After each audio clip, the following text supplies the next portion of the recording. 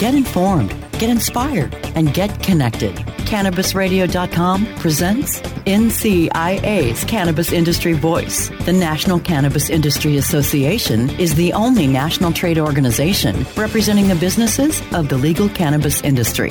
NCIA's Cannabis Industry Voice covers a range of topics, including the rapidly evolving political and policy changes that affect our industry, news and events of importance to cannabis professionals, and features on companies, individuals, and campaigns at the cutting edge of the cannabis industry.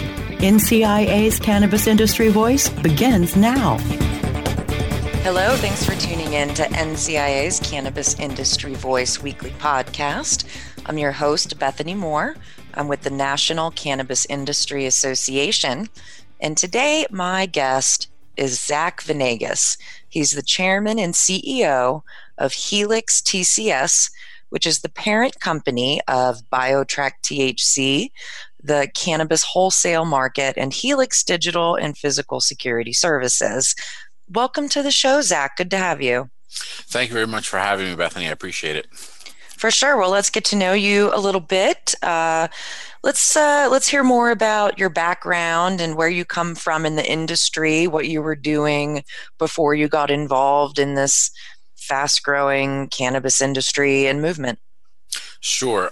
So I'll give you the Reader's Digest version. I started out professionally as a soldier. I'm an Army guy, and I graduated from West Point many years ago. And that's always relevant because that informed my decision later on to then go into banking. And the type of banking that I focused on was in the Middle East. I was a JP Morgan banker out of Switzerland and Bahrain, focused on largely on the Gulf and the Middle East. And then I left to start my own private equity firm with my partner, Scott Oger, who's our current CFO. And him and I have been partners really since business school. We both went to NYU together. We went to JP Morgan as interns together and full-times together. And I once said to him in business school, one day I'm going to start my own investment firm and you're going to be the first guy to join me. And I think he said, sure. And it actually happened. So fast forward many years, and we were frontier market investors. So we were about 50-50 between entrepreneurship, starting and building our own companies, and investing via venture capital or private equity. So we did that for a good number of years and we had good success. We did things like the first internet service provider in Iraq, all the way to digital advertising in Romania. And so that really occupied our time for about 15, 16 years. And then I had just come back to the States from living in South Africa. We were doing a lot of things in Africa at that time. And we kind of took some time to get off the being abroad trail to be nearer to family as my folks got older. And we started to look at cannabis. A friend of ours who I'd actually known from Dubai, told us about what he was doing in cannabis. And we started to look at it, and lo and behold, cannabis is a frontier market, just like all the other ones we've been in for so many years, with the special added advantage of, we didn't have to risk, malaria and or being beheaded to get to the market and to access the opportunities. So we thought that was pretty interesting. And so we started to examine the market and study it the way we study frontier markets, and decided that cannabis was something as an industry that was here to stay. We felt that there was going to be a lot of inefficiencies in infrastructure, capital formation, and some other things. And so we decided to take the plunge. Gotcha. Wow. That's a really interesting background. I think you mentioned like 8 countries just in that description of what you've been to. Yeah. That's fantastic. And all kinds of economies involved in that as well. So you're back in the United States primarily now? Yes. So since we started the firm just about 3 years ago, so I do a little bit, and actually more now. I do a bit of international business development for the cannabis industry, and that's picked up a lot for us this year. But we're focused here on what's going on in the United States and Canada primarily. And then I think, although I do, as I mentioned, do think that 2019 and beyond we'll see a lot of activity internationally. So again, we're very excited for that because we have a very strong network in all the places where cannabis seems to be taking off in different aspects, whether that's, growing, whether that's, supply side stuff in Latin America and I think Africa, or whether that's value add products in Europe and beyond. We already know lots of people that are starting to sit up and take notice of those markets from our previous experience. Mm-hmm. Yeah, absolutely. Hopefully the U.S. can get its federal gears moving here, so we don't fall behind these other countries like Canada. So that answered my question as to how you moved into cannabis for the business side of it.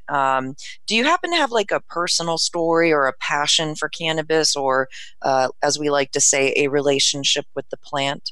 So I'm pretty much a teetotaler, so I've never had a beer or smoked a joint, if I can say that, which is not a popular position to have in the industry, I think, sometimes. But I have a sort of different view of it in the sense that, I'm from New York and I'm dating myself, but, I'm born in the 70s. So that means, New York and New York City in the 80s, which is, the big bag drug time, crack, and all these terrible things. And so for me, the way I look at cannabis is, if we lived through all of those things, which were very bad things, it wasn't like cannabis was a big part of any of those things. Like in my area, I'm from Brooklyn and Queens and New York City. So, that's ground zero for every kind of bad drug event you can have. Cannabis was not part of that. So I don't have the sort of this, I think, manufactured fear of cannabis as a horrific drug as number one. And number two, having lived abroad for many, many years and being an American myself, both abroad and in the United States, societies live with, enough alcohol fatalities of women and children and, innocent people to make up a small war every year. And if that's socially acceptable and we're okay with that, then, to me, trying to be a little bit morally consistent and not be an absolute hypocrite, then I don't, to me, cannabis is just something that's part of society, just like alcohol is. It's something that people consume. And I don't think alcohol has any massive, therapeutic benefits where you've seen, with our own eyes, people with terrible seizures no longer have them, or people with, life-ending illnesses recover using this plant. So if we can accept, all the domestic abuse and fatalities that go with alcohol with no therapeutic upside, for me, I'm very okay with, cannabis is used as a recreational substance, but it also has all these tremendous medical benefits that everybody now is starting to realize. So I'm very okay with it. But I am not a connoisseur of cannabis by any stretch. Sure. No, yeah, that makes perfect sense. Yeah, cannabis has been around for hundreds, if not thousands of years, and it's probably here to stay. So we may as well make it safe and regulated and have some laws around it to protect the consumers. So, right. All right. So you are the chairman and CEO of Helix TCS. Correct. And as I mentioned at the beginning of the show, that's the parent company of BioTrack THC, which many people know is a seed to sale tracking platform for the cannabis industry used in certain states across the U.S. Tell me more about that, like the structure of the company. I think you mentioned you launched it just a few years ago. Correct. And more about what's going on there. Sure. So Helix TCS was originally launched to focus on logistics and security within the cannabis industry. But the reason we named it TCS was always, Helix TCS standing for technology, compliance, and security. So from day one, we always knew that we were going to have a much larger integrated technology and services platform. So our experience in frontier markets showed us very clearly that in frontier markets, integrated operators win, because when you have inconsistent regulations, inconsistent enforcement of regulations, difficulty having efficient capital formation and deployment within an industry, if it's very difficult to pick one single vertical and other than growing, let's say, or retailing, let's say, sure, and know that that's going to grow. And you're not sure how efficiently these different businesses will roll out. So when you're an integrated provider, if you can provide 1, 2, 3, 4, 5 services for one client, it simplifies and strengthens their competitive position, the client. And two, it simplifies and strengthens your competitive position as an ancillary service provider. Because whereas, for instance, in the state of Colorado, from essentially one day to the next, it was decided that publicly traded companies couldn't do certain things in the transport space. And so we had to hive off our transport operations and then cut that loose as it's separate standalone company. And that was that. If that had been all we'd been doing, it would have been very difficult for us, right? But because we had other lines of business, we very efficiently hived off that business and left and, set it free. And that was that. While at the same time growing other lines of business. So that helps us survive until cannabis is more normally regulated and acts like a regular market in its development. So that's how we formulated the company as essentially like the GE of cannabis for that reason. And then as we execute, we are in software and compliance, we are in transport, we are in guarding, meaning physical guarding, we're in monitoring, meaning remote guarding or digital guarding. We also have one of the two oldest, we actually are the oldest one in the state of Colorado, wholesale market called Cannabase. And so that we'll start rolling that and out in other markets as well. So all those different market verticals make us a stronger competitor as an ancillary, and then also allow our clients to get more done with one service provider. And that allows them to spend less money and less labor getting those services, right? And so that formulation of venture business in this environment, we find to be the strongest one. And then, 10 years from now, I'm sure we'll see hyper specialization, but not quite yet. Yeah. All right. Let's take a real quick commercial break, and then we'll come back and chat some more with Zach Venegas of Helix TCS. Stay tuned. We'll be right back. NCIA's Cannabis Industry Voice will return once we give a voice to our sponsors. Ignite the conversation on some trending topics along the Cannabis Radio social media network. Join our crew of thousands on our Cannabis Radio page on Facebook or at Canna Radio, CANNA Radio on Twitter. Plus, look for our Facebook and Google Plus pages for all of our original programs and connect with Dr. Dina, Kyle Cushman, Dr. Mitch Earlywine, Nurse Heather, Doc Rob, the hosts of Ganjapreneur, and more. Connect with the growing Cannabis Radio social crusade at Canna Radio on Twitter or search for Cannabis Radio on Facebook, Google Plus, and Instagram and grow with us. Strainwise Consulting is the most sought-after consulting company for cannabis business applications and management contracts. We consulted on the first recreational license in the world and have had an over 95% success rate on applications submitted. The industry is growing at such an exponential rate that building a powerful and lasting cannabis business is a number one priority. Here's Strainwise's Sean Eubanks. In our first 5 years, we branded and supported 9 medical and recreational marijuana dispensaries and approximately 160,000 square feet of sophisticated and efficient product cultivation. Strainwise Consulting has the experience and expertise to guide you through the process. The 2019 United States Cannabis Conference and Expo returns back to downtown Miami August 2nd and 3rd at the Hyatt Regency. Learn more on sponsorship and expo floor opportunities at usccexpo.com. Don't miss out on another jam-packed weekend of education, speed networking, powerful keynotes, a bustling expo hall, plus our can't-miss networking mega yacht event. Join us in Miami August 2nd and 3rd for the 2019 United States Cannabis Conference and Expo. Don't miss the boat. Log on to usccexpo.com and learn more today. Get informed, get inspired, and get connected with more of NCIA's Cannabis Industry Voice, only on CannabisRadio.com. All right, we're back on NCIA's Cannabis Industry Voice podcast on Cannabis Radio. I'm your host, Bethany Moore, and I'm talking with Zach Venegas of Helix TCS. So, Zach, we're starting to see the cannabis movement expand to other countries, as we talked about earlier, and it seems the same domino effect that we have seen in the United States the last few years as well. So the potential for international companies to get involved is becoming imminent.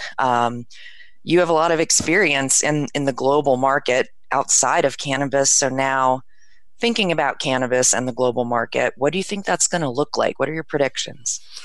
So I think the the most straightforward one, which everyone already knows, is I think it's no great insight there, is that we're going to see production move to places that have strong comparative advantage to where it's being grown now for U.S. and Canadian consumption, right? So we grow all over the United States in all the legal states. Canada grows everywhere in Canada, but obviously there's other countries in the world that have, the right climate, the right soil, where it's just a cheaper cost of production. And there'll be, I think, a substantial movement to those places for production once it becomes internationally normalized as a trade item.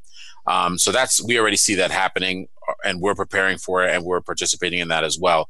I think within the United States, I think there's some interesting nuance to that, where if we talk about, let's say, First Nations, as they say in Canada, or Native Americans, who say in the United States, I think there'll be some interesting developments there where there's subsidized power and or water in some of these locations. And I think once it comes off Schedule 1, there'll be, I don't want to say an explosion, but I think there'll be a substantial pickup in grows in those jurisdictions, and whether that's First Nations in Canada or here in the United States. So that, and because they're their own nations, technically, that is a sort of almost a form of international trade, right? So I think there'll be that, and then obviously there'll be Latin America and Africa for, I think, large scale grow operations. But I think also you'll see other countries, I think Germany and Switzerland come to mind very quickly, where there's substantial development, as there have been in Israel, but not as much on the biotech side as Israel, in terms of extraction and some branding, branded products. I think there'll be a lot of that going on as well. So it'll be internationally driven, not just on cost of production, but also on where other countries are in their retail development, their merchandising development, and their biotech development. So we'll see those all in stages, very similar to other markets. Once the legal-illegal conundrum is solved, that develop in a fairly predictable manner. Man, we got to get over that hurdle. There's so many countries that really are looking for a new industry as other industries merge or shrink. So there's so much potential, of course. And to get more into that, as far as your experience working in other countries around the world that maybe aren't as developed or sophisticated, and how that compares to working with the more sophisticated or complicated legal cannabis markets in the United States. What are your thoughts around that? So what I would say is, you're right. It's definitely more complicated in the U.S. around certain aspects. So, for instance, general day-to-day work, I think, is greatly simplified or much less complicated here in the U.S. Right. So there are some areas that I think that the limbo status of cannabis makes more complicated. But the average day-to-day work is simplified here. Where it gets more complicated are things like capital formation and scaling. Because for instance, if we were working, let's just take an example, in a place like Congo, if something is legal, you have the right permits, you scale just like you would in the United States. Yes, it's a bit more difficult because you don't have as great of the infrastructure, and things are a little bit more, let's say, a little bit less developed to get things done quickly, and technology is not as good, but it's generally pretty straightforward. Okay. Whereas in the U.S., we operate, let's say, in Colorado, and we have a wholesale market here, as to take a good example, because the Colorado wholesale market is very clear. You have licensed retailers, you have licensed growers. Everybody knows what they have to do, and everyone knows that they must be licensed and regulatorily compliant to participate. But now, when you go to another state, let's say, just pick any state, New York State, for example, medical only. So what does that mean? In New York State, are the regulations the same? No, they're not. They're a bit different. So scaling becomes difficult as the market. So you basically have to scale, almost by municipality. Because, for example, even within the great state of Colorado, you have different regulations in different parts of the states, right? And so there are counties in Colorado that you can have cannabis operations. So that makes it just as complicated as any frontier market we've ever operated in. And then you have the fear of, the sort of back of your mind fear of some sort of federal action, right? So that's different as well, because anywhere we ever operated in a frontier market, whether it was Iraq or Afghanistan or Romania, we were always 100% sure that we were in the right legal position, and there was no legal gray area. Because it's pretty much federal only. They don't have all the different states that the United States has with their state federal reconciliation issues. Yeah, right. And the political tradition of the United States is having very strong states' rights. It really is quite unique. I mean, I think I think Spain may have something similar. I think Spain may have a similar situation, but it is really unique, and so it makes it quite complicated. And I would even say that there's some aspects of the cannabis industry, because we have a strong legal system within states, that encourage to some degree some level of bad acting that doesn't exist in frontier markets. Because here in the U.S., if you're on a state level, you do something bad, then you'll get a lawyer. That's sort of I was very shocked at that a little bit, as I lived most of my adult life outside the United States. And so if you're in Congo and you do something bad, you have a lot of things to worry about, not least of which is lawyers, right? Because if you do bad things, then bad things can happen to you. So, but one of the things that we found a little bit disappointing, I suppose, is that there are some bad actors out there that, they do something bad and don't behave appropriately, and then go grab a lawyer. And we have a very strong legal system here, which is great. But at the same time, it also, I think, to some degree, encourages some level of bad acting. And I think that's bad for the cannabis industry as well. Sure, I totally get that. Right. So more about the global markets. We've seen Canada recently legalize for adult use. Now it seems Mexico seems to be prepared to legalize as well, with the new president coming in, which puts the United States in a position where we are literally going to be sandwiched between two countries that are more advanced than us in as far as legalizing cannabis. And we're going to fall behind in the global market is kind of the idea if we don't get our butts in gear, which I alluded to earlier. What are your thoughts on that? So I think that we will be okay, because I think the states are taking the lead in getting some things going. It's not very efficient, but I think it will allow us to do enough development to stay abreast. And then also, if you look at the other two countries that, like you said, Canada and Mexico, they sort of give us a good, they light the way a bit, in the sense that I think it's almost a sort of a moral imperative to say, look, how much longer are we going to give all this revenue to cartels and the black market, like how, and then suffer all the negative impact of what they do with that money. So how much longer do we want to continue to do that? Because Canada has not suffered any explosion in illegality or terrible results stemming from their cannabis legalization. It just hasn't happened. And I think the Mexicans are smart to do what they're doing, because as a country that is more economically disadvantaged as compared to the United States, how much longer are they going to spend whatever they spend trying to stem the tide of something that, it's never going to end, because Americans smoke cannabis, period. That's what it comes down to. So I think those two countries going first actually helps us, because we see, look, nothing terrible really happened. The Canadians did not become suddenly a narco state. So, right. So then that allows, rather fearful Americans say, look, let's just get this right. Here's some lessons learned. And because the states are developing, I believe, like in all things, will move to the front very quickly once we get going. Yeah, that's great. All right, we need to take our last commercial break here, and then we'll be right back to wrap up our conversation with Zach from Helix TCS. Stay tuned. NCIA's Cannabis Industry Voice will return once we give a voice to our sponsors. Oh, let the marijuana llama tell you something now about a game for your phone gonna make you say, wow! The game's about the game of growing cannabis for cash. Grow the seed, sell the bud, put the savings in the stash. Little by little, your empire grows large. Put the big celebrities inside your entourage. You can choose to play with Snoop or me or Cheech and Chong, Cypress Hill, Willie Nelson, Wiz Khalifa with a bong. The name of the game is Hemp Inc., that's the point. Download and play while you light yourself a joint. The business of cannabis should be no crime. Hemp Inc. is even hot-proofed by the man who run High Times. Oh yeah? Get it on Android and iOS today. Marijuana Llama out. Got to tend to me own crops, you know. Money don't make itself. Hemp Inc.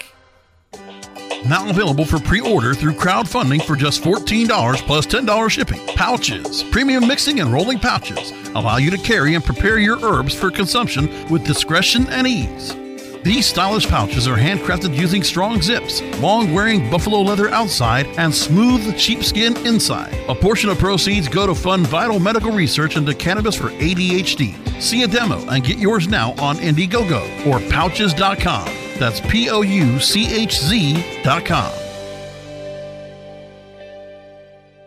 Are you ready to be inspired and educated by the best of the best in the cannabis industry while enjoying sunny South Florida? Then you cannot miss out on the second annual United States Cannabis Conference and Expo, August 2nd and 3rd at the Hyatt Regency in downtown Miami. The USCC Expo welcomes all cannabis business professionals, medical cannabis caregivers and clinicians, growers, and dispensary owners to join us for another can't-miss event, sponsored by the radio and podcast leader for all things cannabis, CannabisRadio.com.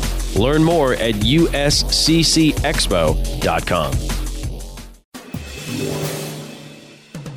Get informed, get inspired, and get connected with more of NCIA's Cannabis Industry Voice, only on CannabisRadio.com. All right, we're back on NCI's Cannabis Industry Voice, and we're wrapping up our chat here with Zach Venegas, the chairman and CEO of Helix TCS, BioTrack THC, Cannabase, the wholesale market, and Helix Digital and Physical Security Services. And I want to thank you for your membership with NCIA and your involvement, because all three of those companies I mentioned are members of NCIA. So it's greatly appreciated to have your presence and to have your contributions to the association and the industry as well. And I look forward to hopefully seeing your various companies at our upcoming Seed to Sales show, which we're moving to Boston, Massachusetts, and that's taking place February 12th and 13th of 2019. Whew, 2019 already. Here we are. That's scary. Yeah. I also want to share that NCIA has some new event series coming up. Many people are familiar with our Cannabis Caucus events. We will continue those in 2019 in 5 regions. Those kick off in March. We've also started a new series we're calling Industry Socials. So in January, our West Coast tour, we will come to Seattle, Washington, Portland, Oregon, Las Vegas, Nevada, Salt Lake City, Utah is a city I wasn't sure we would be going to so soon, but it's very exciting, and Phoenix, Arizona as well. So information about those events are on our website under events. If you're an NCIA member, it's actually included in your membership to attend these, free registration. But remember to register, please. The industry socials will be a little bit more fun and relaxed than our Cannabis Caucus events. So come kick back with your industry people. Before we go, I did want to ask you another thinker question.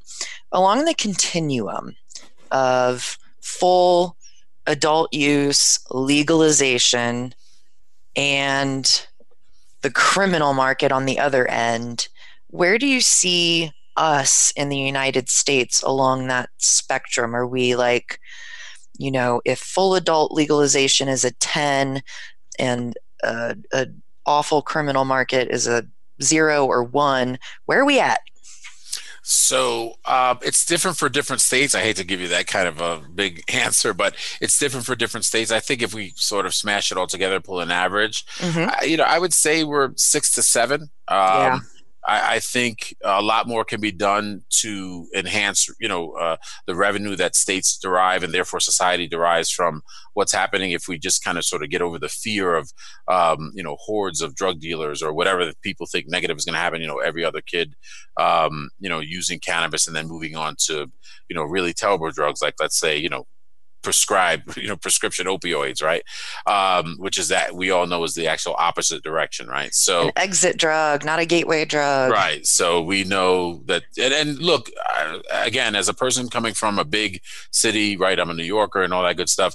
Anyone who's lived in those places and been around communities that were seriously affected by drug use, like mine, knows it's common sense. We don't need studies. Everybody knows that, a person that has an occasional joint is a person who is the same as a person who has a glass of wine at dinner. There's no massive risk. There's none of this gateway stuff that everybody's always talking about now. Right. And so the faster we move down that continuum to some sort of responsible adult use, the better it is for everyone. And I think, I don't think I personally would ever support cannabis being something that you buy the way you buy, Kool-Aid or a gallon of ice cream from the store. I think it needs to be monitored, and I think it needs to be controlled. I'm a big believer in that. But the sooner we get to deciding what that looks like and implementing it in a consistent and rational fashion, which I think as Americans, relative to the world, we're pretty good at, right? That I would say, Americans are practical people and pretty straightforward and not too much into self-deception relative to other places, right? So if we can put those sort of national characteristics to use, I think, we get to a 10 in the right form relatively quickly. That's my hope anyway. Yeah, I'm right there with you. Okay, well, we have run out of time, but Zach, thank you so much for joining me on the show today and sharing some of your wisdom about the global market and where we're going. I appreciate it. Thank you very much for having me. Great. And if anyone would like more information about NCIA or some of the events I mentioned, visit thecannabisindustry.org and check out our events. If you want to learn more about the Seed to Sale show in Boston, visit www.seedtosaleshow.com. Thanks everybody for tuning in, and until next time on NCIA's Cannabis Industry Voice.